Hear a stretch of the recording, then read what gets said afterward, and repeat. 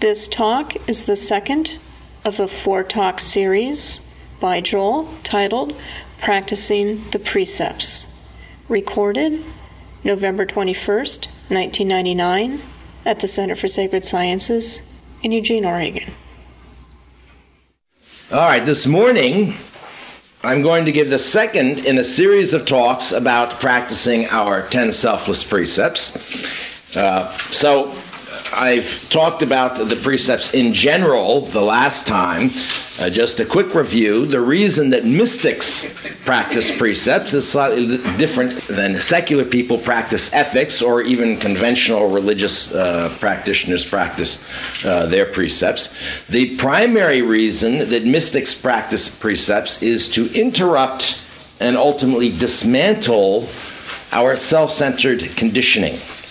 I, me, mine, always referring our actions, our thoughts, our emotions to I, what I want, what I like, what I don't want, what I dislike, and so forth. Because it is this conditioning that creates the illusion of an individual separate self, and that illusion is what hides or veils our inherent enlightenment. Our inherent enlightened nature that's already there. It's just, if you like, buried under this activity of selfishness, self-centeredness. So this is a conditioned activity. It's been conditioned for at least as long as you've been alive, and if you believe in reincarnation and so forth, then it's been going on for an immensely long time. It's not something that we can interrupt just as a matter of willpower.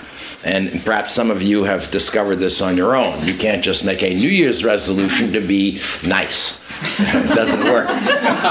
So the precepts help us to spot this conditioning and then give us a way of interrupting it so we can start to dismantle this. So in order to practice the precepts, as is true of any other spiritual practice, we need to apply 4 basic principles: attention, commitment, detachment, and surrender. And specifically in terms of the precepts, what they do is call attention to situations in our everyday lives where we are usually acting selfishly, out of some sort of selfish desire or fear or whatever. And our commitment is to observe our speech, our actions, our thoughts, and to see when we are acting selfishly. And when we can see that, and that's already a big, big thing. Normally we don't. When we can actually see that, then we detach from that. Detachment does not mean to suppress or repress or pretend it doesn't exist. So you have some strong, really selfish desire. You want that big piece of pie at Thanksgiving. And you're hoping nobody takes the big piece because you really want that big piece.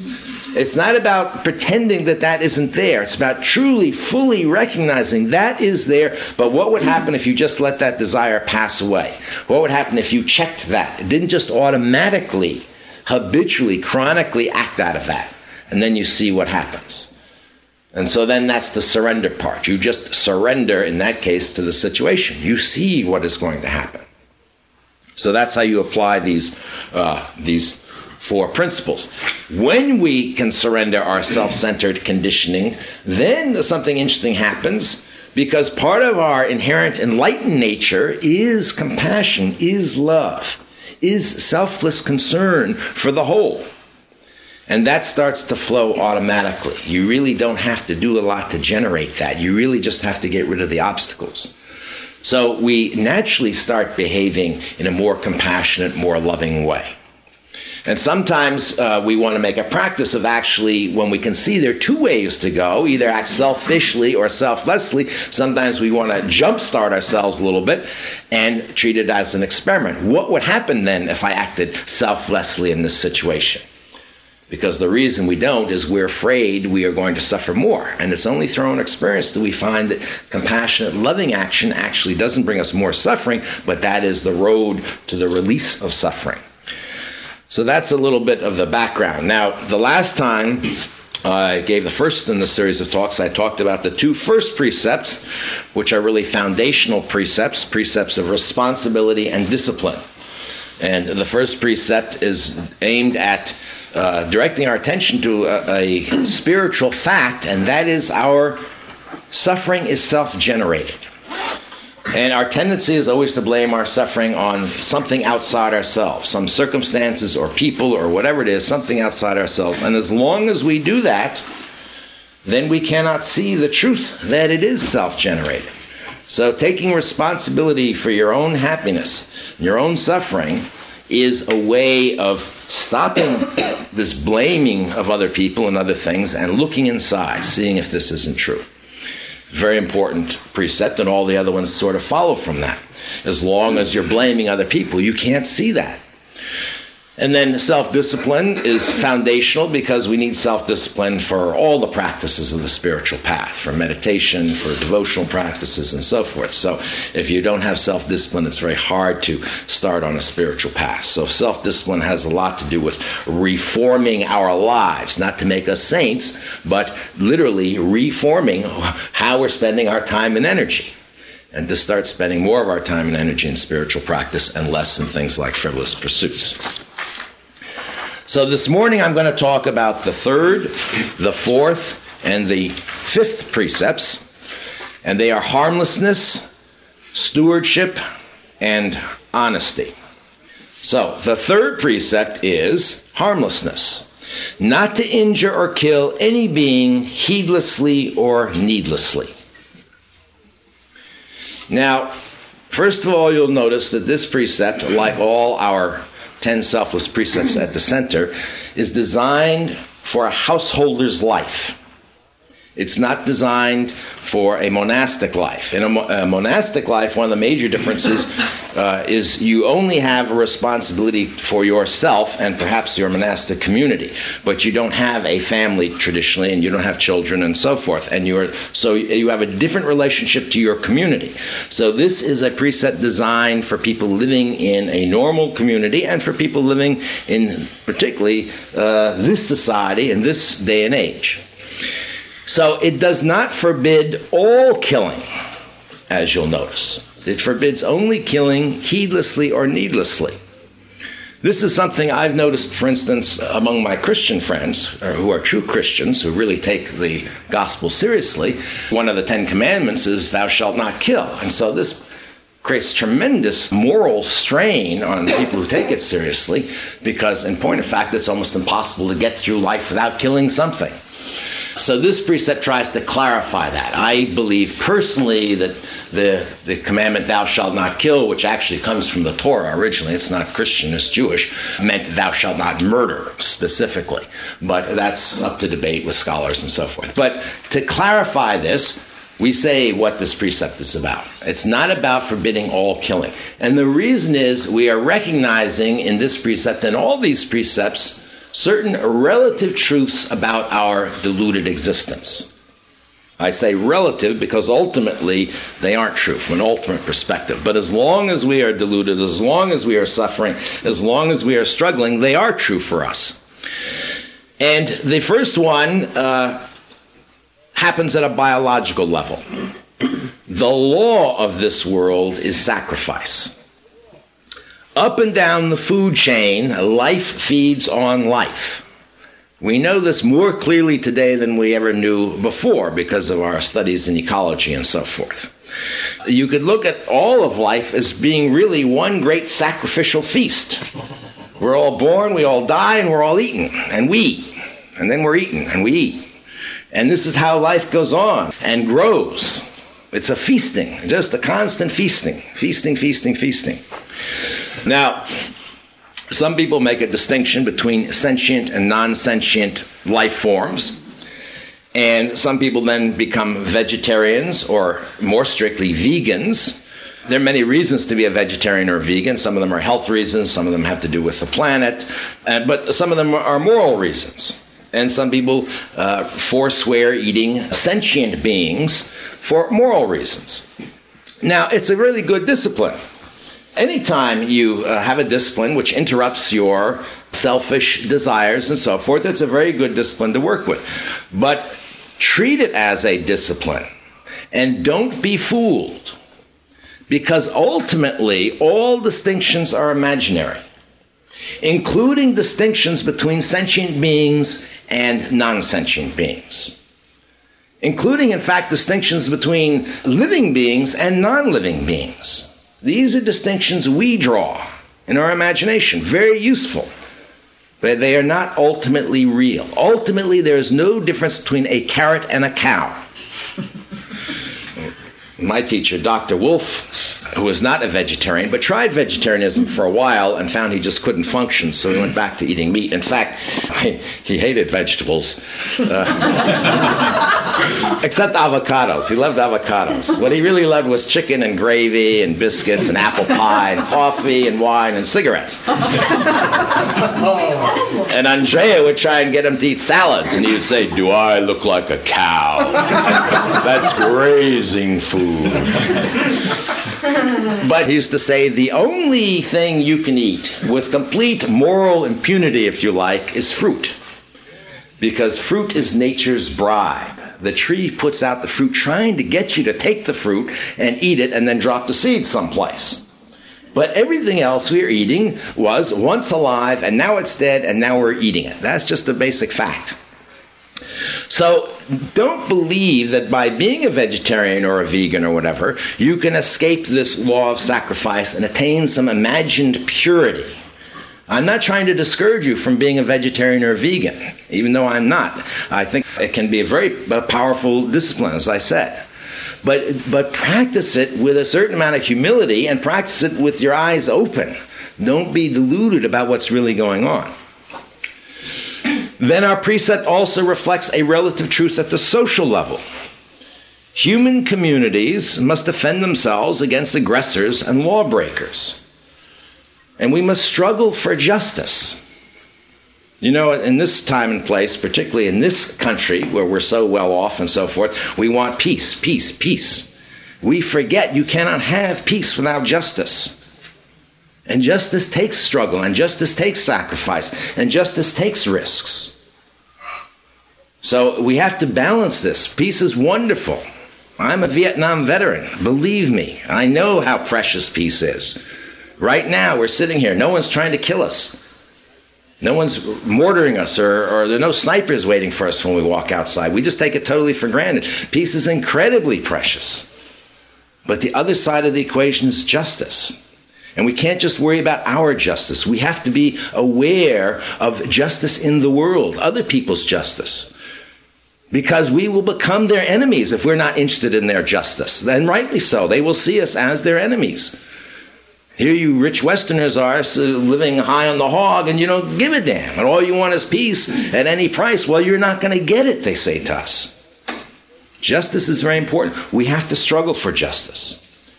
There's a Buddha Sutra in which a soldier comes to the Buddha and says, do you mean when you teach us to practice harmlessness that we shouldn't kill when we're defending our country? Or we shouldn't use violence against lawbreakers and so forth? And the Buddha says, I never said anything about that. He says, life is struggle, and we must struggle for the good. He says it's all about our intention. That's what makes the difference. Some people forswear all violence under any circumstances and become radical pacifists. The Quakers are a Christian group that does that. And again, that can be a powerful practice. That will be a very powerful practice if you are actually tested. It's one thing to say that, and then the day comes and somebody's trying to abduct your child from the park and you have a chance to physically stop them. It'll be an interesting test for you. And it might be a tremendously powerful practice in selflessness, in surrender, in letting go. So if you are a pacifist, or if you want to become a pacifist like that, I again am not trying to discourage you. But be aware, realize that the fact of our society today is the peace that we enjoy right now, right here, depends on people who are willing to be violent. Soldiers, policemen, jailers. If we didn't have them, we would not even enjoy the level of peace that we have. And we have to recognize that fact. We can't fall into spiritual pride. And if you are a pacifist, great. But don't fall into the mistake of thinking you're now morally superior to other people. And recognize that as a part of this community, this is what goes on. And for the foreseeable future, this is what human communities are going to be like. Hopefully, there is such a thing as moral progress on this score. Hopefully, slowly but surely, inch by inch, the way the continents move, we as a race are learning less and less to depend on violence. But it's not something we can just bring about overnight by some wishful thinking or romantic notions. We have to face reality. Mystical path is about facing the realities of life, not trying to cover them up. So guard against spiritual pride if you are a pacifist or a vegetarian. If you fall into spiritual pride, you're going to miss what the heart of this precept is all about.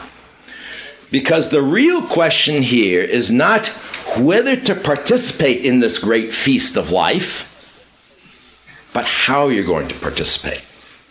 The real purpose of this precept is not to give you a pretend way of getting out of the sordid realities of eating and killing and so forth.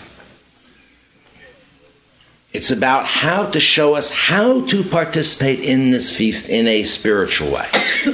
Are we going to participate in this feast in a greedy, ignorant, grasping way, with resentment, hatred, and so forth?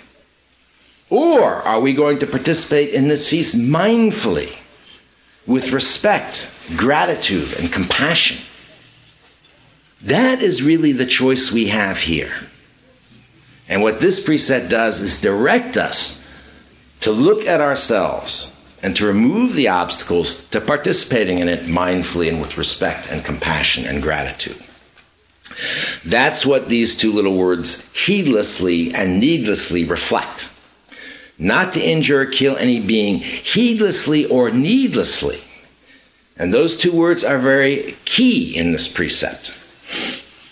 So when we vow not to kill needlessly, what this means is that we recognize situations where killing is necessary.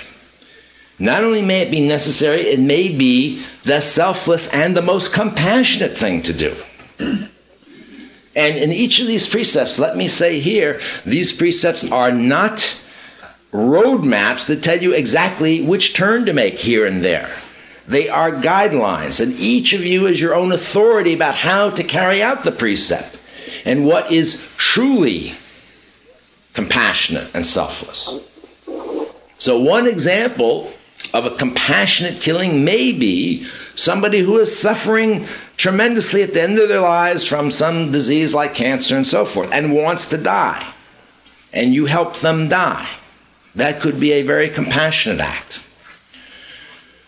It can be heroically selfless to kill in order to defend other people. It's almost become a cliche. If you are in a situation where there's a mass murder slaughtering people in a restaurant or a schoolyard, and you have the means to kill them, you might be risking your own life, but you'll be saving innocent people. When farmers kill insects to preserve the crops that human beings depend on, that's necessary. And if we're looking at human communities, which there are still many in the world today, who are living right on the subsistence level, crop failure is famine. Creates tremendous suffering. Even Gandhi said, "I will kill monkeys to protect the crops." Most of modern medicine, and we should recognize this, or a good deal of it, I should say, is dedicated to killing. To killing bacteria and viruses and stuff that feed on us. They are life forms, and we are their food. And when you go get an antibiotic from the doctor, you're killing bacteria because the bacteria is eating you, and you don't want the bacteria to eat you. This is what's going on up and down the food chain. Jennifer and I kill mosquitoes in this house. In the late summer, when the mosquitoes are buzzing around at night, we can't go to sleep, you're lying there. If we didn't kill them, it's not even so much getting bitten, that's annoying, but we wouldn't get any sleep, we wouldn't be able to function. So at a certain point we say, okay, that's it, we turn on the light, we get a newspaper out and go around the room. Bah, bah, bah, bah. But not to kill needlessly also, you see, means not to kill out of greed or hatred or revenge or simply because you find some life form revolting. So starting with the big ones, it means not to kill your neighbor just because you want your neighbor's land because they have a nice piece of fertile land and you live up on the hill a little bit with rockier soil. You don't kill animals just for pleasure, for your personal pleasure. If you're going to kill an animal, eat the animal or use the skin. I mean, the carryover into our culture of hunting for most people is really just a tradition that at one time was very necessary, but now the raison d'etre has gone out of it. If you enjoy hunting, what I suggest you do, get a camera. I don't mind sports with animals. It's a way of participating in life with animals. See how close you can get to a grizzly. Yes, very good. Oh, that's a good sport. With a camera. It means you don't just stop on a spider because it happens to be there and it's ugly and you feel squeamish. And again, Jennifer and I, we kill mosquitoes, but we take spiders out. We stop and we take the time to get a little, a glass and a card. We use those preset cards. They work very well. You get the spider in, you take them out the door. I don't even mind the spiders. Jennifer is a little squeamish about them, crawling and sealing over the bed particularly. So she calls me and she says, oh, get that spider out of here. But we don't kill them just because they're there. So this is what not killing needlessly means. And there are many instances in our lives, if you take this precept, you think you don't kill needlessly, but you'll be surprised. Most of you'll find that there are times where you do. There's a spider, bop. The difference here between whether it's needful or not lies really in our intention. And that's what makes any action a moral action or an immoral action. What is our intention in this? Are we killing for personal gratification or out of personal fear, or is it for the good of the whole? Which might include your own good. Taking an antibiotic so that you're not eaten up by bacteria is for your own good, but it's also for your family's good and your loved one's good and the whole situation you find yourself in. Now, the more subtle aspect of this precept is not to kill any being heedlessly. And this, in general, the general directive here is whatever you do mindfully. With mindfulness, with awareness about what you're doing and the consequences of your actions. So, again, there are a lot of people, a mosquito lands on them, they just swat it. They're not even thinking about it. Or you're maybe sitting in the park there and a spider comes by and you're having a conversation without even thinking about it. Your foot goes swat, swoosh, dead spider.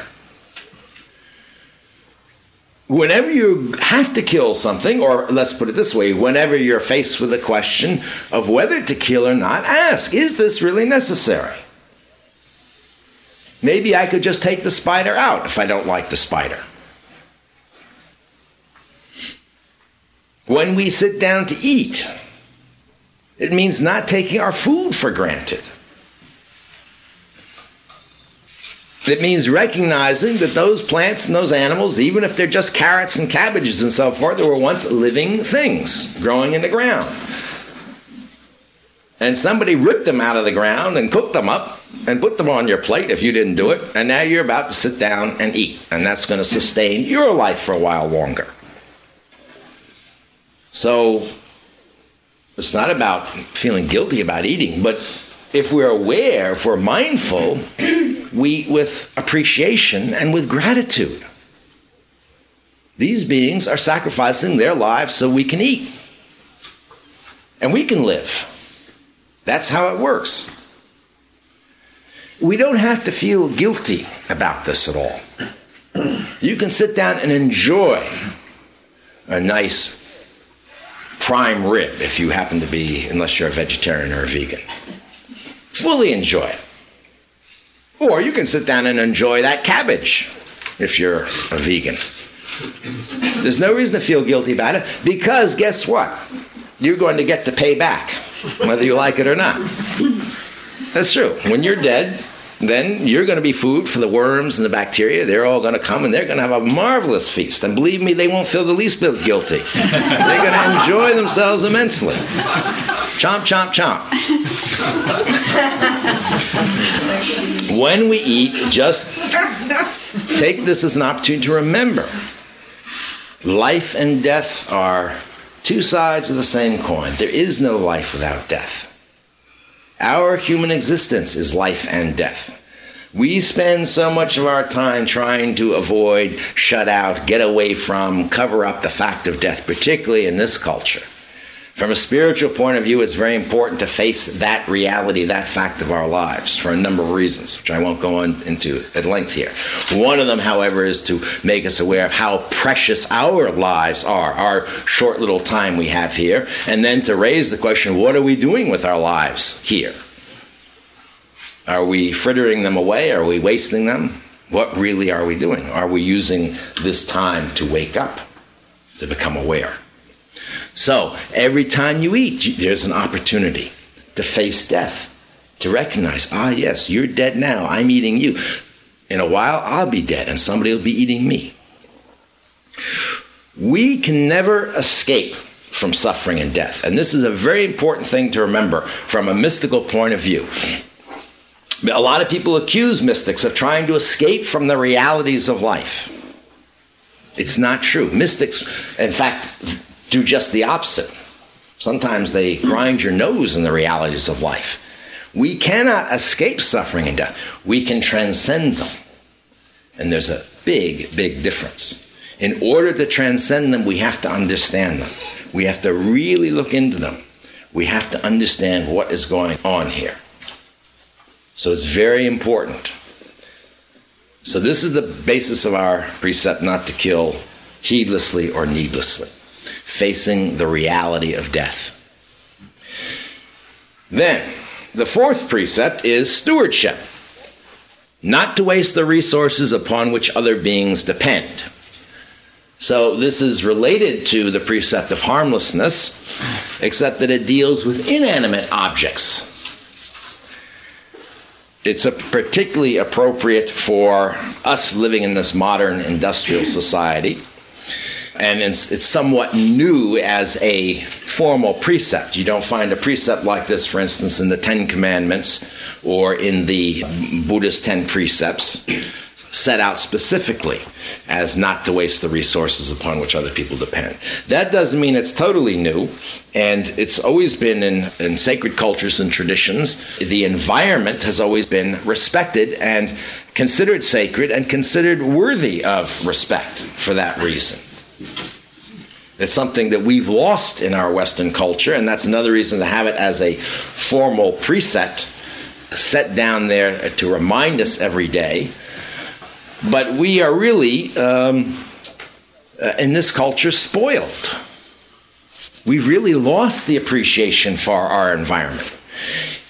And we've particularly lost the appreciation for the things, the goodies that we make. In pre-industrial societies, it took a lot more time and energy to make things like baskets and tools and weapons. And they were considered often to have inherited the spirit of their makers. So someone who made a sword, part of the spirit of that manufacture went into the sword. Somebody who made some pottery, their spirit was in that pottery. They had a tremendous appreciation for these material goods And we're supposed to be a material culture. And we've lost it. Really. Now, a part of the problem is, I'm talking about Western society here, our shelves in our stores are overflowing with goods. It's just amazing. We take it for granted, but it is amazing in relation to a good deal of the rest of the world, and certainly the whole world prior to about 50 years ago. There's a movie I've mentioned before, pretty good movie in my opinion, called Between Heaven and Hell, something like that, about a Vietnamese woman who marries an American GI during the Vietnam War and then comes to this country. Does anybody remember that movie? Between Heaven and Earth, thank you. That's the name of the movie.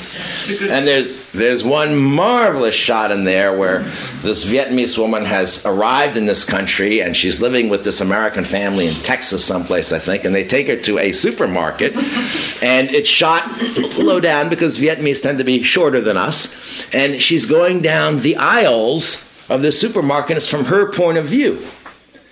And there are these bags of rice just sitting on the shelves, and this canned goods and stuff. I mean, she can't believe it. And we've seen her earlier in the movie, hoarding a little bit of rice, saving every little grain and every little kernel. Can't believe it. The goods that are on these shelves are cheap and disposable. We may complain about the price of milk at the supermarket going up a little bit and so forth, but in relation to the rest of the world, they are cheap. And most of them are disposable.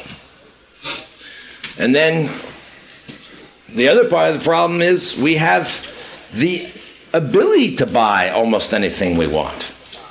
And particularly at this time in our economy, the last decade or so, credit is so easy to get.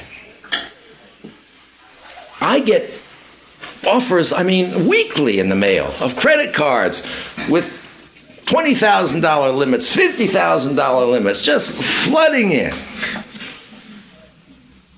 They send credit cards to college kids. High school. Now high school.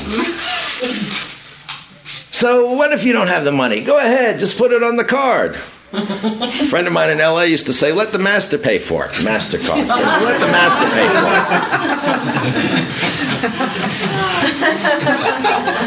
it. So we have all this available. And then the other part of the problem is we don't see the conditions under which these goodies are manufactured. They all come to us wrapped up in pretty little packages, with colorful designs in them and so forth. We don't see the Asian women in sweatshops making our electrical appliances. We don't see the South American peasants in the fields, picking our bananas and our mangoes and our grapes and everything else.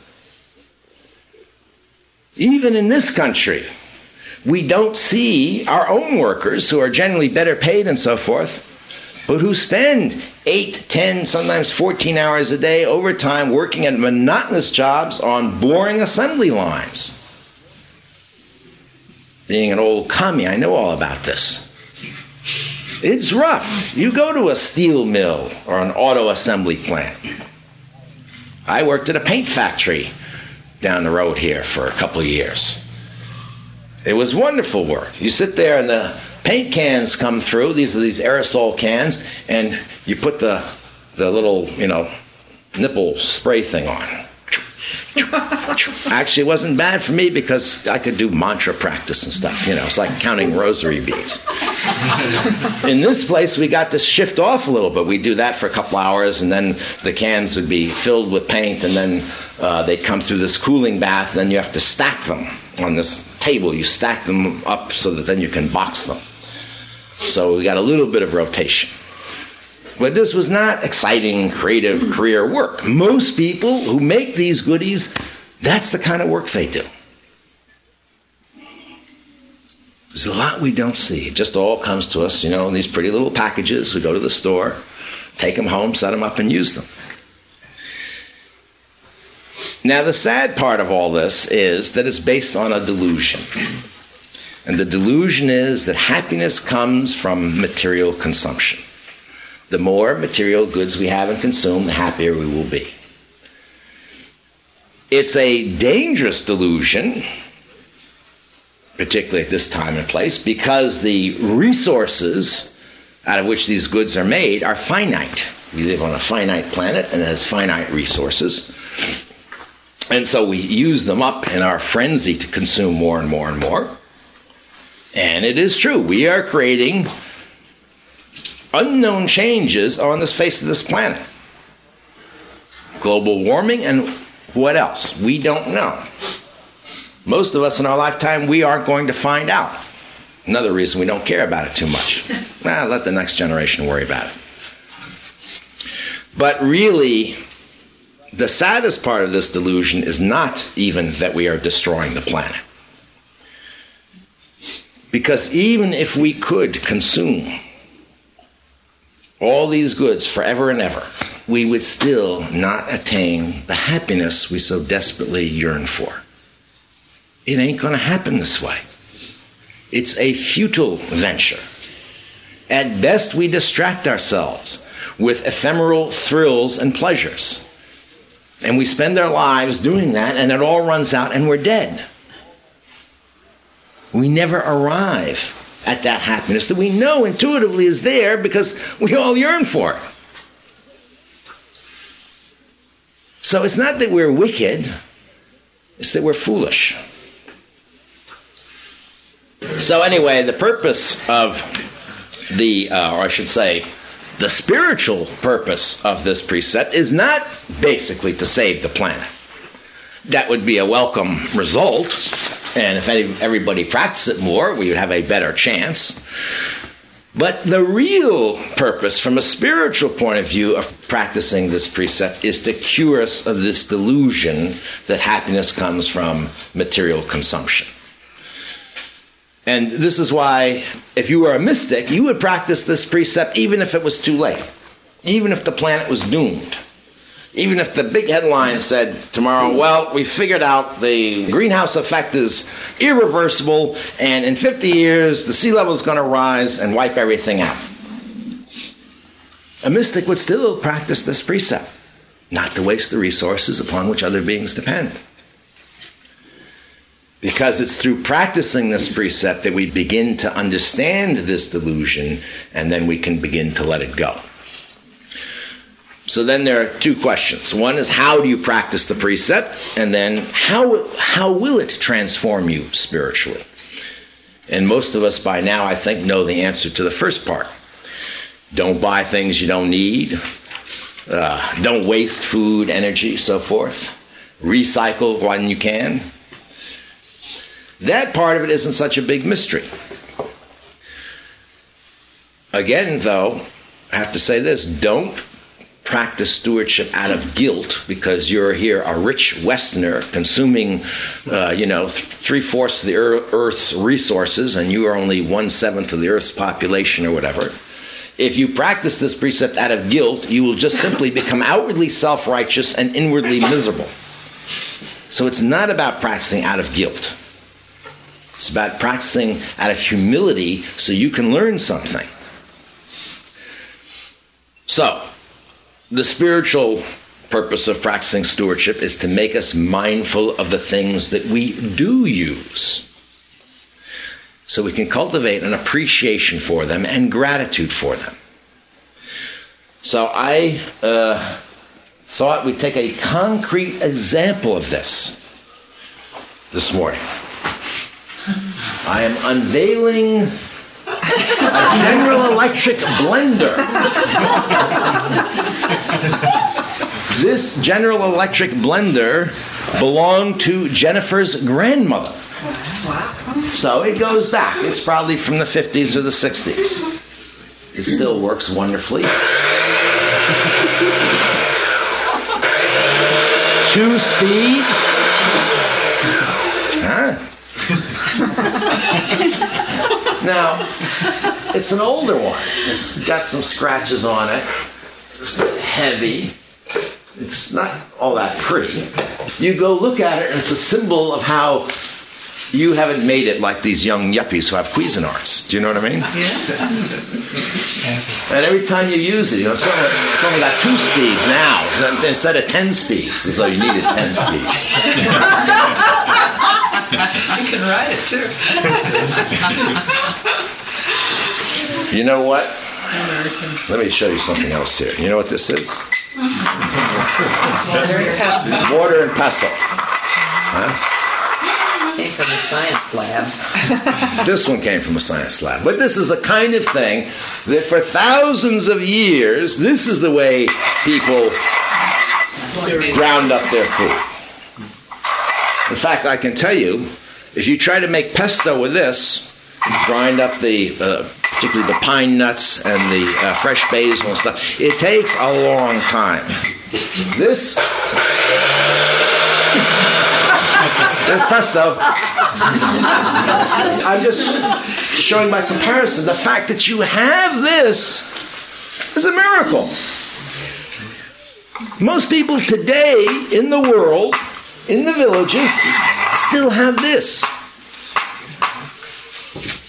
So here, if we really appreciate what's going on, if we stop and took the time to appreciate the fact, this is fantastic to have a blender. Do you know what I mean? I mean, first of all, we can appreciate everything that went into harnessing electricity and the motor. I don't even know how electric motors work. I'm sure there are some people here who could tell us. But you flick a switch and zoom. Do you realize Nebuchadnezzar, with all his wealth, could not have bought one GE blender?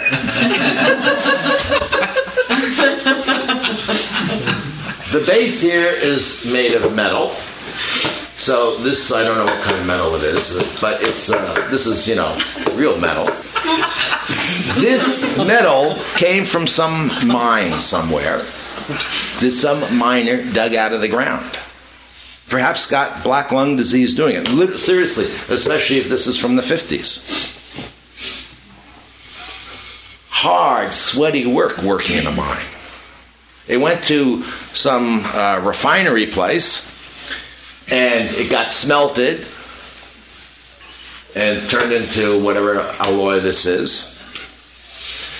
It got made on an assembly line, no doubt, with people working, bolting this together. They come down the line, getting, what do you call that? The plastic, I don't even know how plastic is made. Excuse me? Glass. This probably is real glass, isn't it? My God. This is real glass. This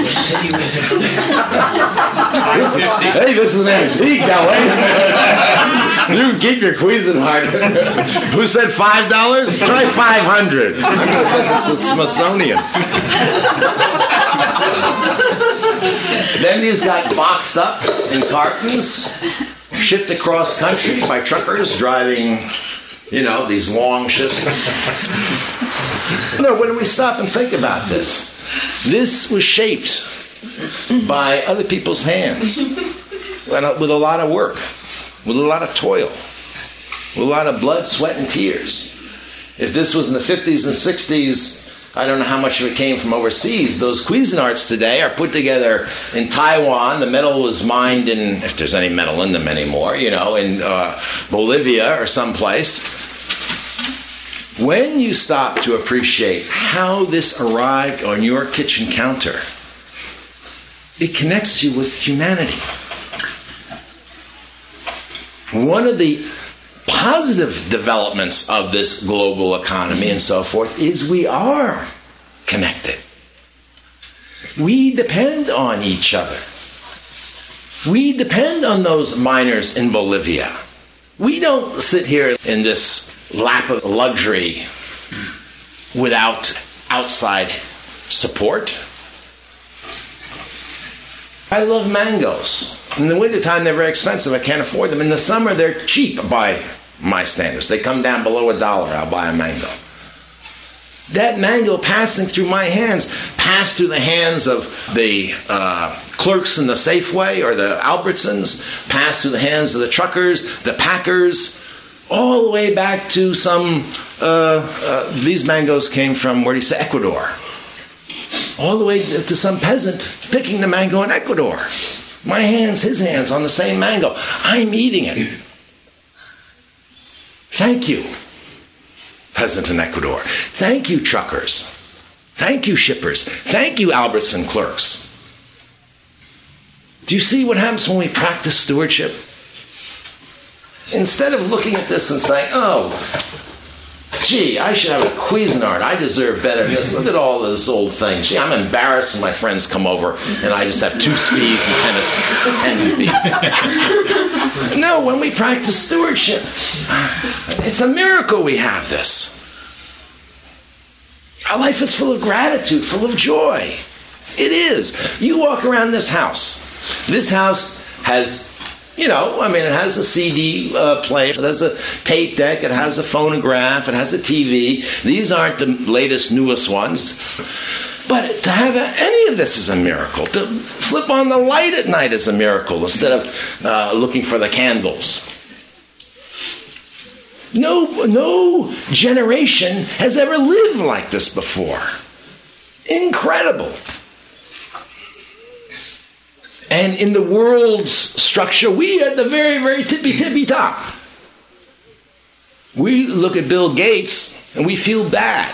Oh, I don't have the money Bill Gates has. We're crazy. We are literally crazy. Deluded. I can open my refrigerator and I can look in there and I got a choice of 6 or 7 different menus I can have tonight. In fact, last night I couldn't decide. I'd eat alone.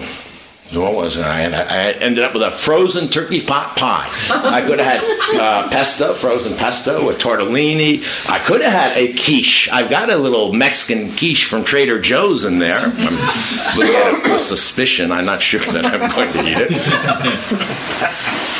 I got eggs.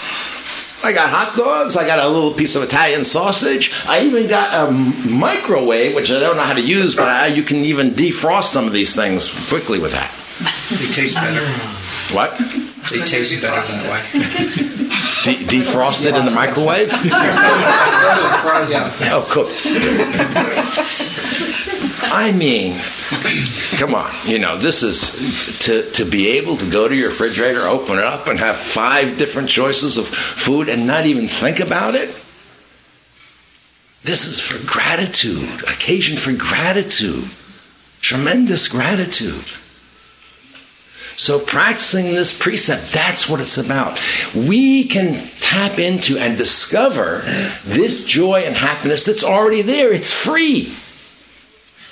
You don't have to buy it. You don't have to pay for it. If we just become mindful of what's going on, if we stop for a moment, if we stop and let go of that self-centered, grasping, greedy, selfish activity. Open our eyes. That's all we have to do. It's just right there. It's wonderful. It's one of my favorite precepts. It's such a joyous precept when you really start to practice it. It transforms your whole relationship to the environment. Everything in the environment. Instead of the environment being a source of frustration, of jealousy, of deprivation, instead of looking out at and saying, oh, what I don't have, you look at what you do have. And you value it. And you treat it with respect. And if Jennifer's mother gave us a Cuisinart, we would keep it. But we wouldn't just then throw this in the garbage. We'd take it to Goodwill, or we'd try to give it away here on a Sunday or whatever. Do you know what I mean? Pass it on to somebody else.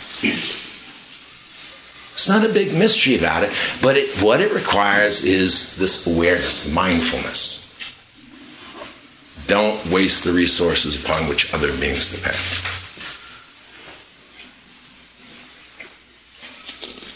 The 5th precept, then, is honesty.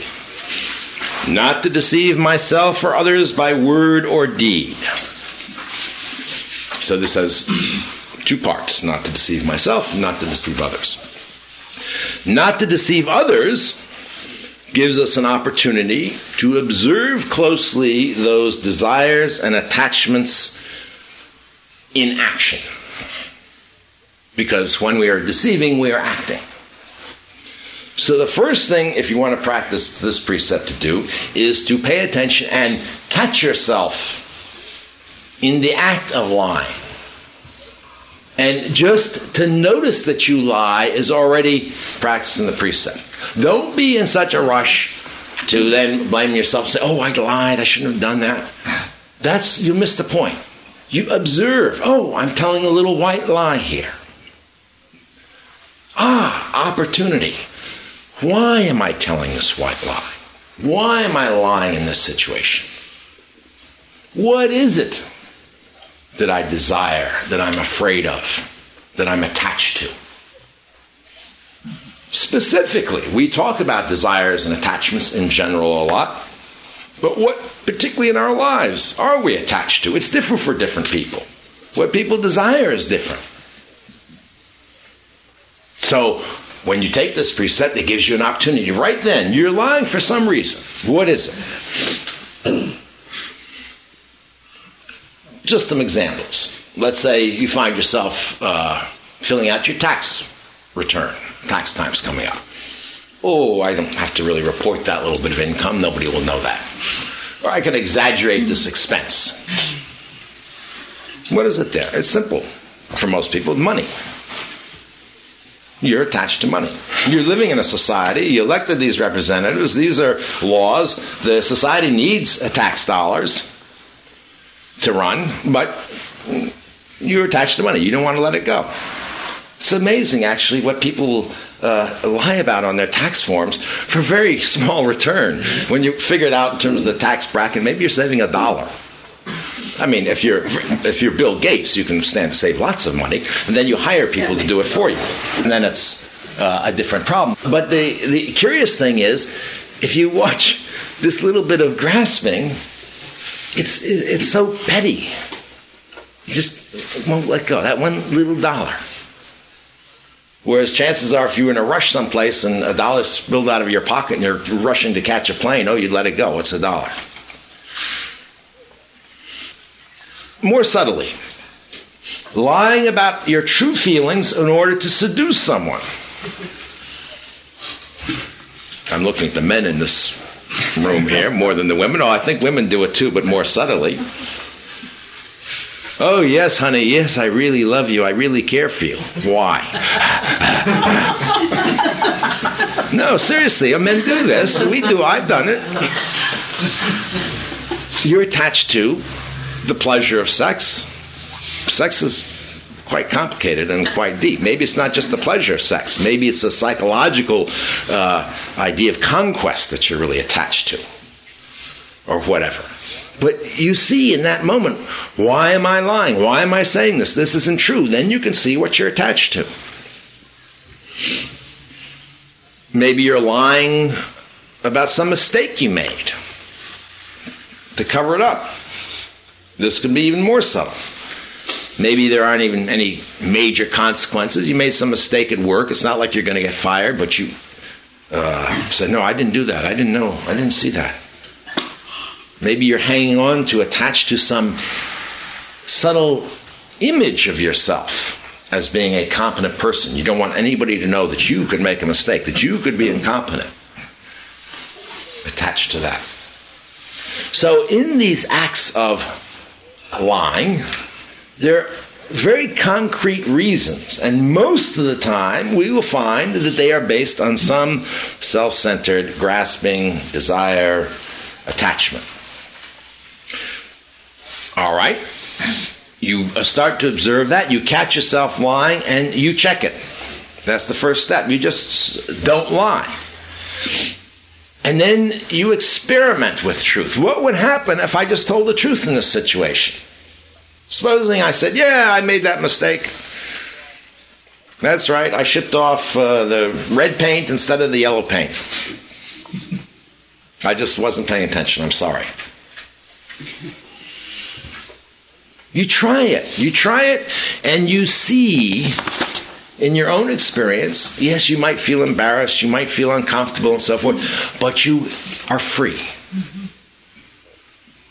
There's a tremendous freedom in being able to just say, yes, I did that. Not have to pretend. All that energy that goes into pretending and defending, you just drop it. Not to deceive yourself is the more subtle aspect of this precept. And the biggest way we deceive ourselves is through rationalization. And again, you watch your mind. That's where you see it happening. It's no big mystery. Taking pens from work. Oh, I can do this. Not really stealing because I'm underpaid at work. That's the rationalization. The truth is, you contracted to do the work at a certain wage, and you're part of this bargain. Now, some places at work, it's understood there are perks. Sometimes people say, oh, sure, everybody here can use the Xerox machine for your personal stuff or not. It's not about being rigid, but you watch and you see how the mind rationalizes when you are doing something that you know you shouldn't be doing, and you're lying to yourself. Here's a trickier one. Someone asks you to have lunch with them, a friend, or maybe a boyfriend or girlfriend, or maybe just a friend. And you say, oh, I'm sorry, I've already got other plans. And you don't. Now, the rationalization is often, I didn't want to hurt their feelings. And this is why this is a trickier one. Maybe that's true. Maybe that was your pure, compassionate, selfless motivation. If that is true, fine, because as I said in the first talk, what always overrides any of these precepts is selfless love and compassion. And you will always find times where it's more selfless and compassionate to lie. And of course, the classic example is if you were in Nazi Germany and you were hiding Jews in your attic, and the Gestapo knocked on the door and said, have you seen any Jews? You don't say, oh, I cannot tell a lie, there are Jews in my attic. You say, no, I haven't seen any. Heil Hitler. You lie, lie, lie. The proof that it's selfless and compassionate is that you are risking your own life, because if the Gestapo find out you're hiding Jews in your attic, you're going to the concentration camp with them. So there are situations where all of these precepts, selfless love and compassion, overrides them. But be careful. Maybe you were saying, no, I have other plans, because you were solely concerned about not hurting their feelings. More often than not, it's because you're having some difficulty with your friend, and you have to sit down and really talk to them about it, but you're trying to avoid an unpleasant scene because you don't like it. So you're putting it off by saying, no, I have other plans. Often it's mixed motive. And when you start practicing these precepts, you find that a lot. And then you have to look into that more deeply. You have to sort that out as best you can. You have to experiment. But the whole point of this not buying into your own rationalizations, not being deceived by your own mind, is extremely important. Because if we deceive ourselves, then we cannot help deceiving other people. If we don't know why we are doing things honestly and truly, then we don't know why we're acting in other ways in the world. The Tibetans say that it is better to know you are doing something wrong and go ahead and do it than not to know that it's wrong. This is counterintuitive for a lot of us. We think, well, if someone didn't know it was wrong, then they're blameless. But again, this is not about blame or not blame. It's about wisdom and awareness. If you are doing something over and over and it's wrong and you don't know it, there's no opportunity to change. There's no opportunity to wake up. But if you do know it, even though you still do it, at least there's opportunity to wake up. Because you know partially what's going on. So this is why this precept is so important. So these 3 precepts, I've given you some examples, talked a little bit about how you might implement them, but they're only really hints, clues. We've only really scratched the surface. And with all these precepts, the way you really understand the depths of what they reveal to you about yourself, about your situation, you can only get through applying them, through practicing them. Most people who start practicing precepts, they begin and they take something like not lying, and it seems pretty simple and pretty straightforward. And you start practicing it. And as you practice it, you see how deep this precept really goes. You see subtleties and subtleties, a richness in them. So it's a little bit like meditation. The precepts are something to work with. If you just pay lip service to them, if you just say, oh, those sound good, I think I'll live my life by them, and put the precept card in a drawer and forget about it, nothing much is going to happen. But if you actually treat them as an experiment, say, what would happen if I actually tried to do this in my life? You will see it will transform your life. So that's my little talk this morning on those precepts. How are we doing at time? Running a little over. Any questions or comments? I have one about slugs. Yes. And as a gardener, it troubled me. And I went through a period where I would say, thank you for giving your life so this may live. And I went. And then I went through a stage where I could just step on them without even thinking about it. But it finally dawned on me that I couldn't do that anymore. And now I gently pick them up and I put them in my covered compost black container. They love it. And they don't come out, as far as I know. They're trapped in there, and they just have endless food, and they go through their cycle. They eat themselves to death. Is that how you get them? But I suffered with that. Well, again, this is, you see, the point isn't that there's a right way or wrong way to do it. The point is that you did suffer with it and struggle with it. And that's what makes you mindful of what's going on. That is really the point, you see. That is the struggle to wake up. That is the struggle to become aware. There aren't stock solutions to these things. You can get advice from friends, and sometimes we sit around and share advice, what I did in that situation, and that's helpful. But each of you has to come to arrive at the true solution, what is true for you in your situation, in your circumstance, in your context at that particular time.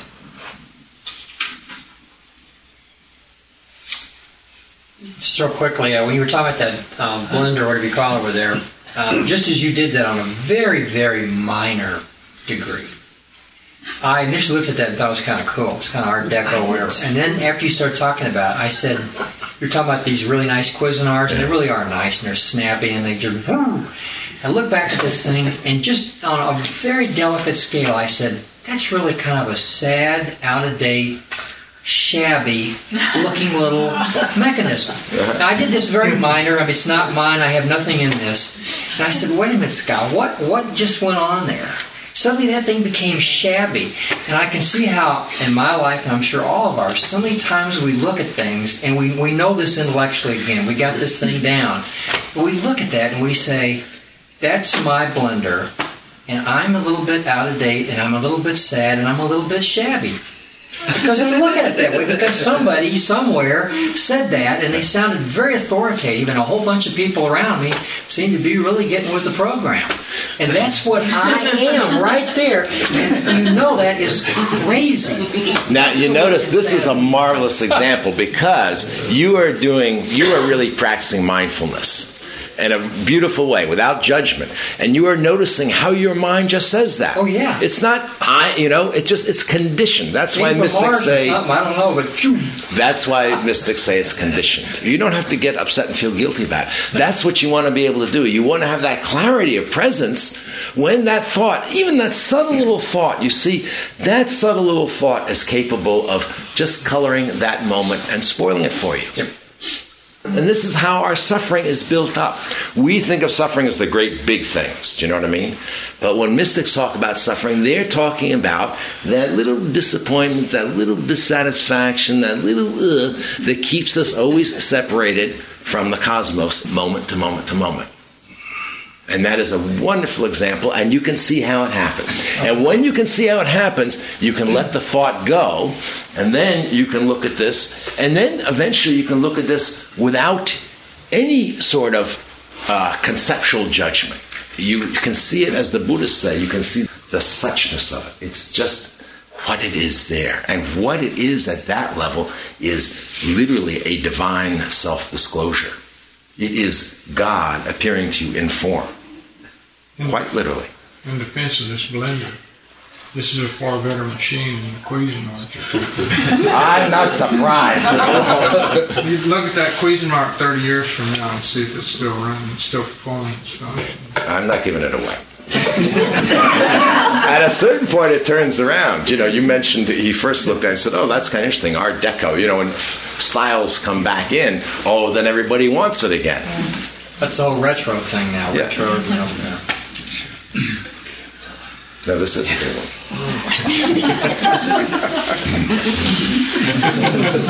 Any other comments or questions?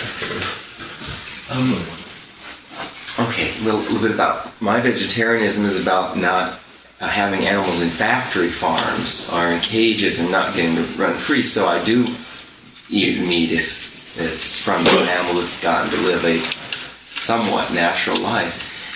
But what I'm wondering about is, I guess I end up feeling, okay, good, I don't want to make the animal suffer that way, so I don't pick these. But then I feel, going with this choice, something's actually better and something's not being hurt or suffering. There was this point in there that I knew that. No, I understand what you're saying, and that's a wonderful distinction to make. And at this level, it's strategy we're talking about. What is the most skillful means to accomplish this? What is the most skillful means to change the way that our society handles food animals? Ultimately, what my feeling is, the way we change that is to change our spiritual approach to animals. When we all recognize that animals aren't just products, then we will have laws and so forth that will make maybe meat a little bit more expensive, but the animals be, better treated, as they basically were before these big factory processing, plants came along, like these new pig farms and stuff and chicken things are dreadful. So it's good. I'm not trying to discourage anybody from thinking that way and trying to see what can be done. I'm just saying be realistic and also realize that no matter how, ultimately your body is made of food. I mean, it's made of plants and animals. That's what's in your body. And other bodies, and all, it's true of all of life. That's all. Don't lose track of that. How we treat each other, how we eat each other is very important. But we can never escape from the fact we are eating each other. Anybody in the back that I can't see? All right, why don't we bring the formal part of the morning to a close? You're welcome to hang around and have some tea, check out the library, chat. Until I see you again, peace to you all.